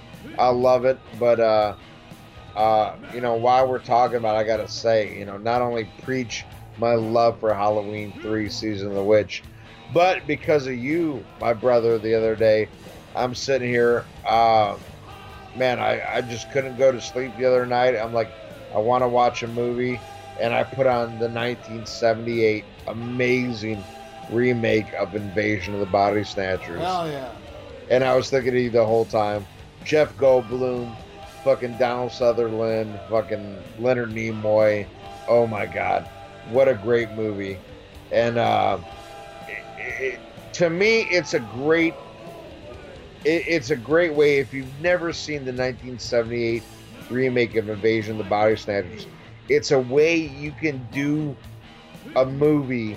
You know, you don't have to be necessarily gory, but you set an atmosphere, and you set a an aura, a paranora. You know, like everybody's so like, are you one of those? Or are you not one of those? And I love that. To me, that's so much more effective than somebody getting their head chopped off. You know, you set that whole kind of thing. And that's how I kind of am with this version of Halloween. I love the original Misfits. I love the second version. But there's just something about this version that takes it to another step. You know, it just kind of has that, I don't know, to me, this is the creepiest version of the song. And I absolutely love it. By far, my favorite version of Halloween. I love it. Cool. Now take the title track. Yes. Oh, me take the title track. Okay. Yeah, Drunky. Favorite song on the album by far. By far, huh? Oh, by far. And I love this album, but this is the one that to me is like superior craftsmanship as far as songwriting, arrangement, everything. I mean, to me, this song really sets the bar for this album. And that's saying a lot because I really dig this. And it's a lo-fi album. You know, it's like, you know, this isn't Sgt. Pepper. This is like scary fucking punk at its best. But oh my God, November Fire to me is just like, wow. To me, it's a major jump songwriting wise, everything from the Misfits. As much as I love the Misfits, this is like, wow, this guy is talent. He has taken it from here to there, and I think it would be taken even farther by the original Danzig band, and by that I mean Eerie Von, John Christ, Chuck Biscuits, and Glenn Danzig. To me, that's Danzig. Anything after that is Scab Danzig. But man, I really, really love this song, and it hits on every level. And what I like about it is I think it can appeal to more than one type of music fan. I mean, you can be like, oh, I just like, you know, Bajas and Sisters of Mercy, and still love this song. Or you could be like, ooh, I love Minor Threat, you know, and I love Misfits, and you know, so on and so forth. I think this song has something for everybody that just loves good music and good songwriting. I mean, and the vocals. I mean, Glenn Danzig vocals are amazing. You know, a lot of these songs, to me, are separated by production value that keeps them from being something that could be on top 40 radio. And I don't mean, you know, like they're a bad song. I just mean they're that good of songwriting, song singing. But sometimes, you know, the production value, you know, your typical top 40 listener, like, whatever, fuck you. It's a great song. I love it. Favorite song by Country Mile. What do you think, Ralph? Well, it's funny that you say that because I'm on the fence with this one. Right? Wow. Yeah, how you were talking about it'll appeal to everybody. I think it's an okay song. I'm not bashing it anyway, but I do. Other than well, there's a song coming up I don't like that much, and the one I said, Birthright, is my least favorite. This one's like in the middle. I really do love the punky riff though, but to me it's not a standout, especially for a title track. I think it's okay, but you know what? As an expert, I think that you're more qualified for this album. You know, like, you know, I'll give you an example, like the REO episode, you know, you just didn't get it. And This is how I am. I just don't get it. But, I mean, I don't hate this at all. Nowhere near your hate for REO. I actually do appreciate this album. Dude, I do appreciate, like, if you ever hear my picks of the week, I throw out oddballs. And I was also recently on, here's a plug for you, Bushy. I was on Bushy's podcast this past week where the subject matter was about bands we like that aren't metal. So if you want to listen to, a lot of weird shit I like, from classical to Barry Manilow and shit like that. I mean, I am very eclectic. So I do appreciate listening to stuff that's not of the norm. But then there's stuff like The Cure that's so out there that it's just, there's no way you can reach me, And, but I think this is an okay song. In no way I'm bashing it, but, not to like, throw a monkey wrench in what you just said, but this one I don't think appeals to me. I think Let the Day Begin would be more appealing to the mass public than this one, but, that's just me. All right, I'll go to the next one, which is called Kiss of Steel. This one is my favorite track on the album. I mean, it just crashes out of the gate.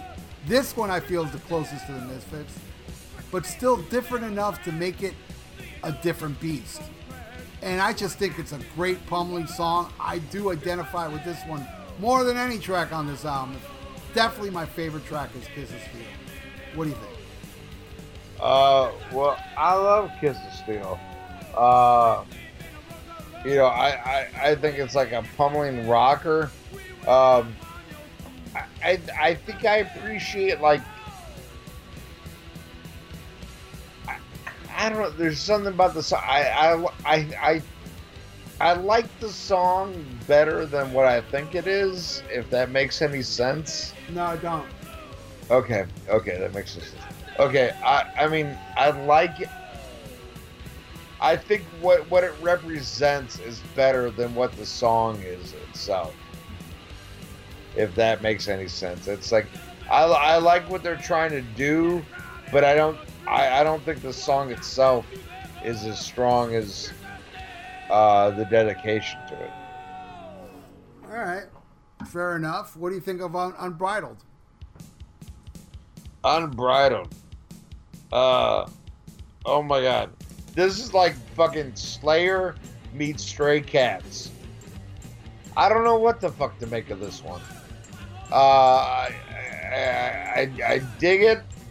There's parts I dig it, and then there's parts I don't. This is like the odd song on the album to me. But I don't hate it. I love it, but there's just something.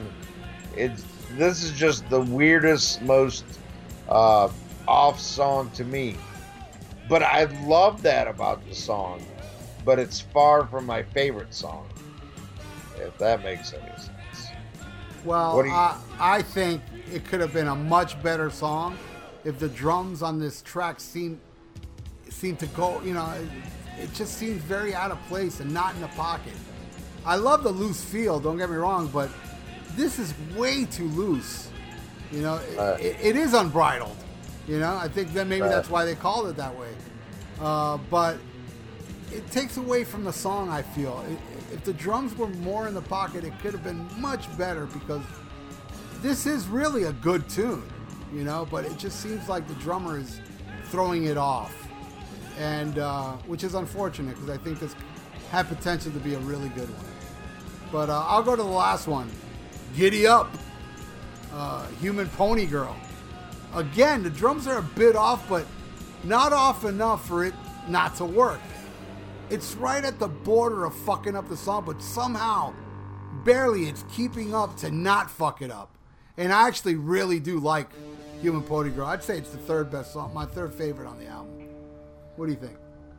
I would actually say this is my least favorite song on the album, but I think it's a great closer. It's the longest song on the album, and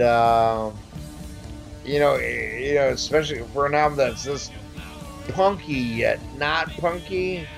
It's kind of a sore thumb, but not in a bad way.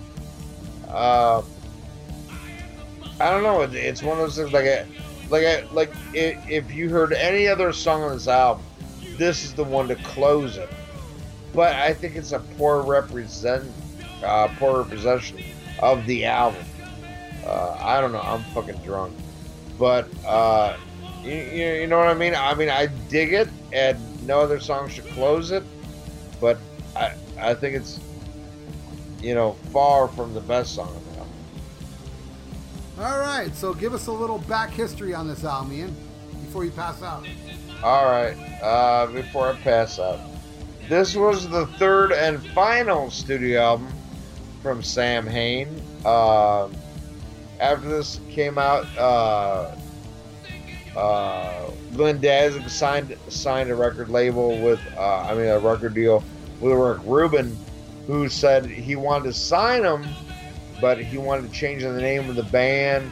He wanted to change all the band members, because basically all he wanted was Danzig's voice. But he didn't think any of the musicians were up to par.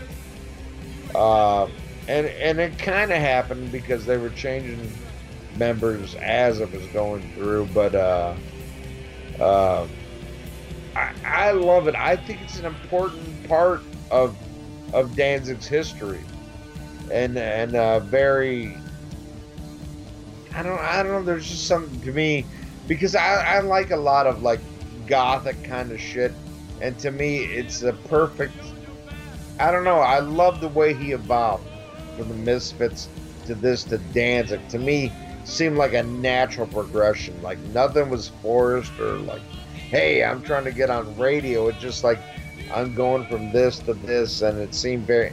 Everything Danzig did seemed natural until Danzig 5. To me, Danzig 5 is when it's like, oh shit, Danzig 4 didn't sell what it should have, so now I'm going to make a Manson album. And it was a horrible Manson album.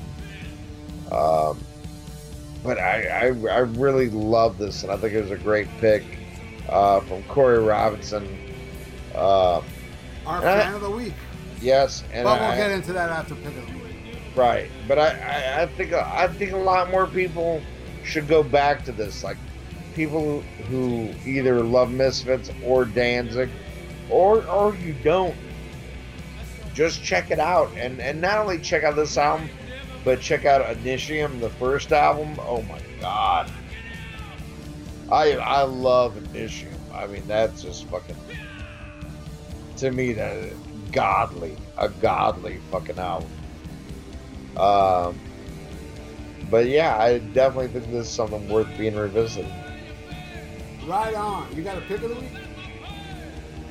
I do have a pick of the week, and I was trying to look it up, but I'm so drunk. Hold on, give me a second. Well, while you look it up, I have a pick of the week. All right, you do yours. Mine's a TV show I just discovered, but it's on season 3, or season 3 already ended, and it's fucking hilarious. It's and I discovered it because of a Phil Anselmo interview.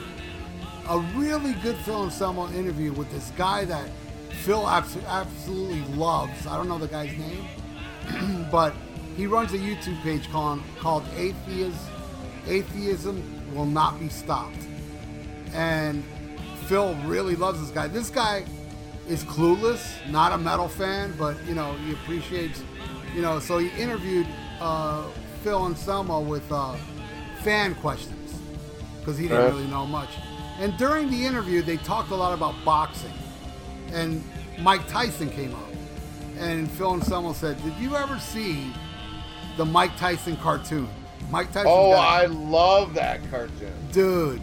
I cannot stop laughing. I watched it at my job. Mike Tyson's Mystery. Yeah. Pigeon Rules. Oh, with Pigeon. Norm Macdonald. Yes. Oh my God. Do I love that fucking show. And I love, and Mike Tyson kind of makes fun of himself. Oh, totally. And at the end of the episodes, he's even he's there. Yeah. Oh, dude, that show is amazing. Yeah, oh my God. I just ordered season 1 and 2. Season 3 is not on DVD yet, but I'm watching it because I have this. There's this website I go to that has this stuff that's illegal to watch. It's called MrX.com. Yes. No, actually, I don't know the name of the website, but I've been watching season 3 at work because I refuse to watch season 1 and 2 because I ordered them. So All right. I'll watch them when I get them. But Oh, it's so good. It's it so is- good. It's like Scooby-Doo with, and it totally has the Hanna-Barbera animation. Oh, and I love the gay ghost. Yeah, the That- gay, and like that- just the premise. You have a gay ghost.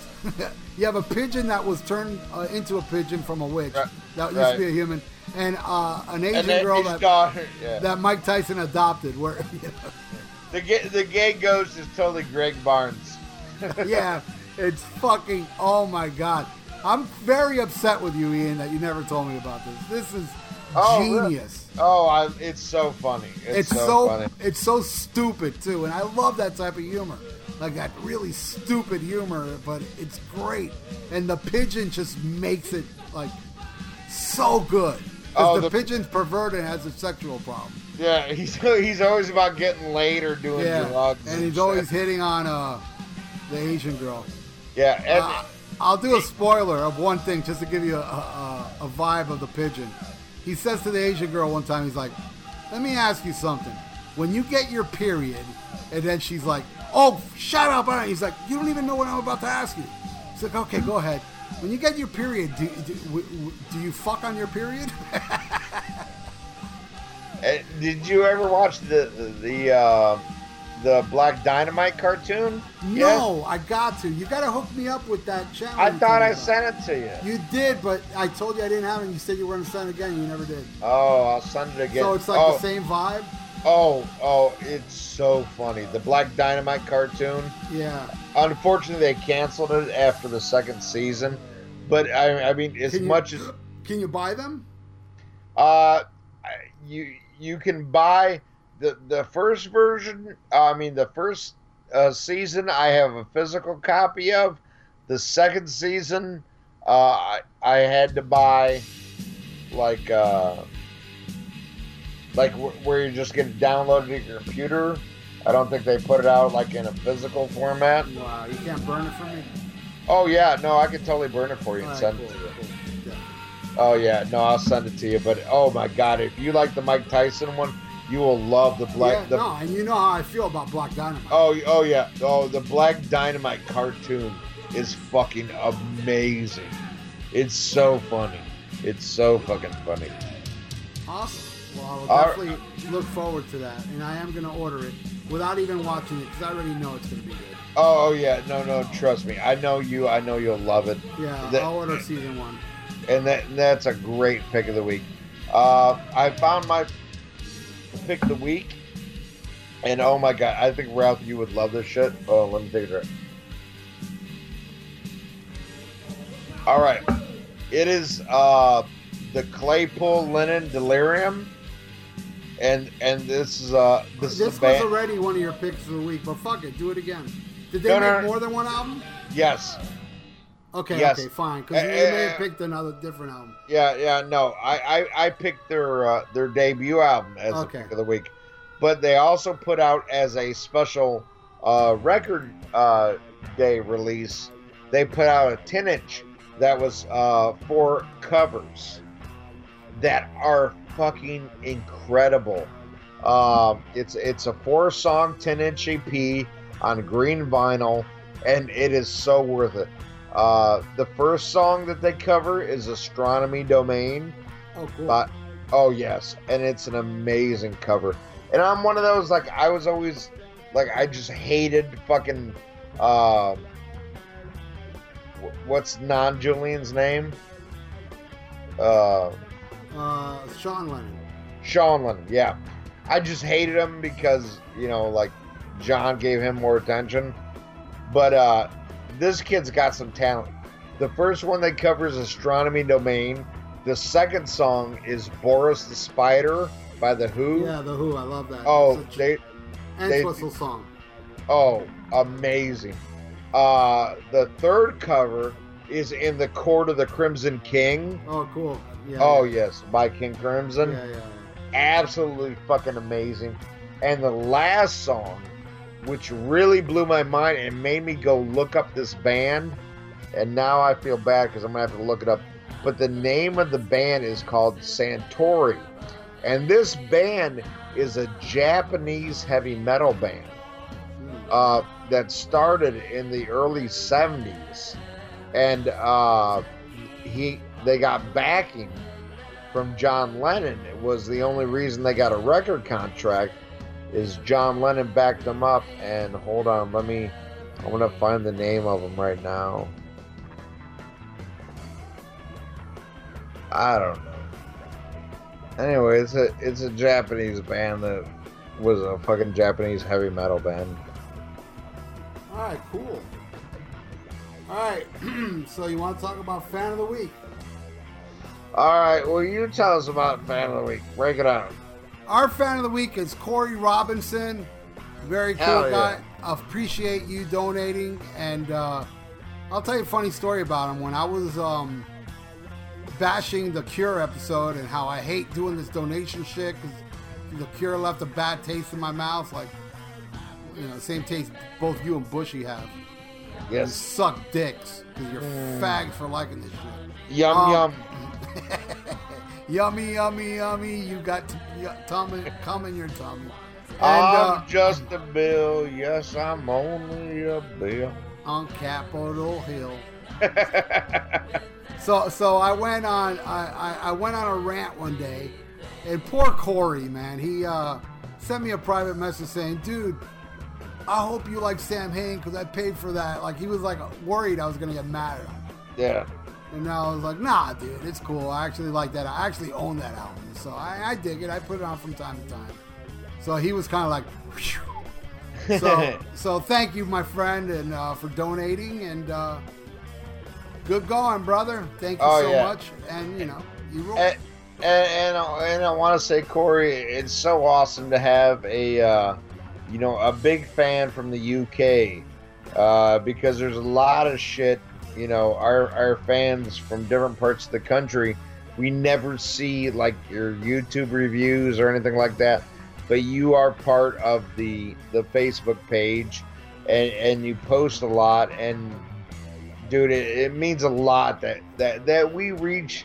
Not only, like, you know, we are very proud, like, dumb American people, you know, but that we reach, you know, across, you know, you're in Europe and you get our humor and you get what we do, and that means a lot. That, you know, because we have listeners Uzbekistan, all this kinds of shit. We have listeners all over the fucking world. But I mean, to have people in the UK that get this shit, to me, it really means a lot that what we do comes across to people from all over, just people who love this type of music. So I really, really appreciate you, Corey. Thank you so much for being our fan of the week. Yeah, thank you, brother. Really do appreciate it. So, Ian, let's get into the plugs. Earpillar, the podcasting and interview news site. To keep up with your favorite bands or artists and the podcasts or interviews where they appear, go to earpillar.com to find out what we're all about. You haven't listened to Mars Attacks podcast? What are you waiting for, man? Host Victor M. Ruiz brings you all types of hard rock and metal-based podcasts.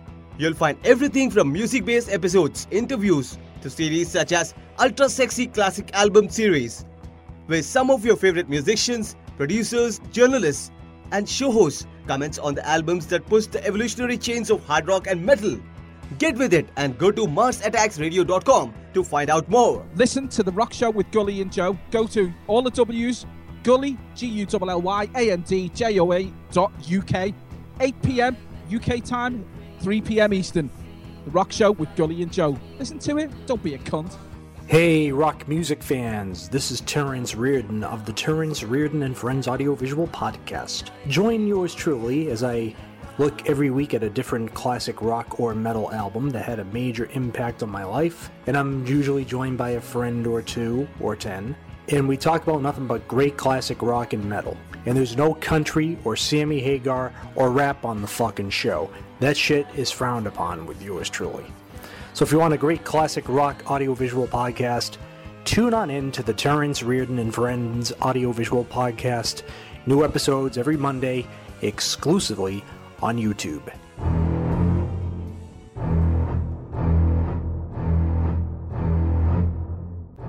Tired of your long commute and boring workday? Well, join Brian Davis and his gang of movie buffs as they talk about a different movie subject every week on Damn Good Movie Memories. We discuss movie themes like our favorite movie villains, favorite soundtracks, and worst movie remakes, and much more.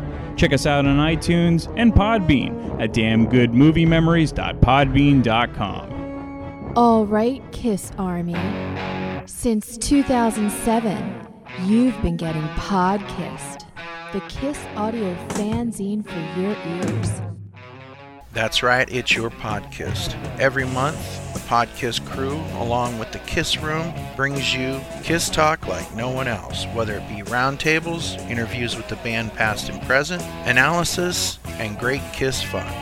Hi, this is Ace Frehley, and you're listening to Podkissed. Hi, this is Bruce Kulick, and you're listening to Podkissed. The Podkissed, the Kiss audio fanzine for your ears.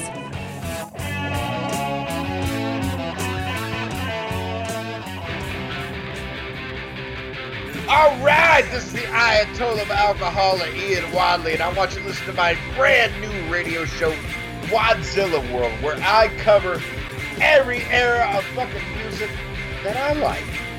And a few that you like too.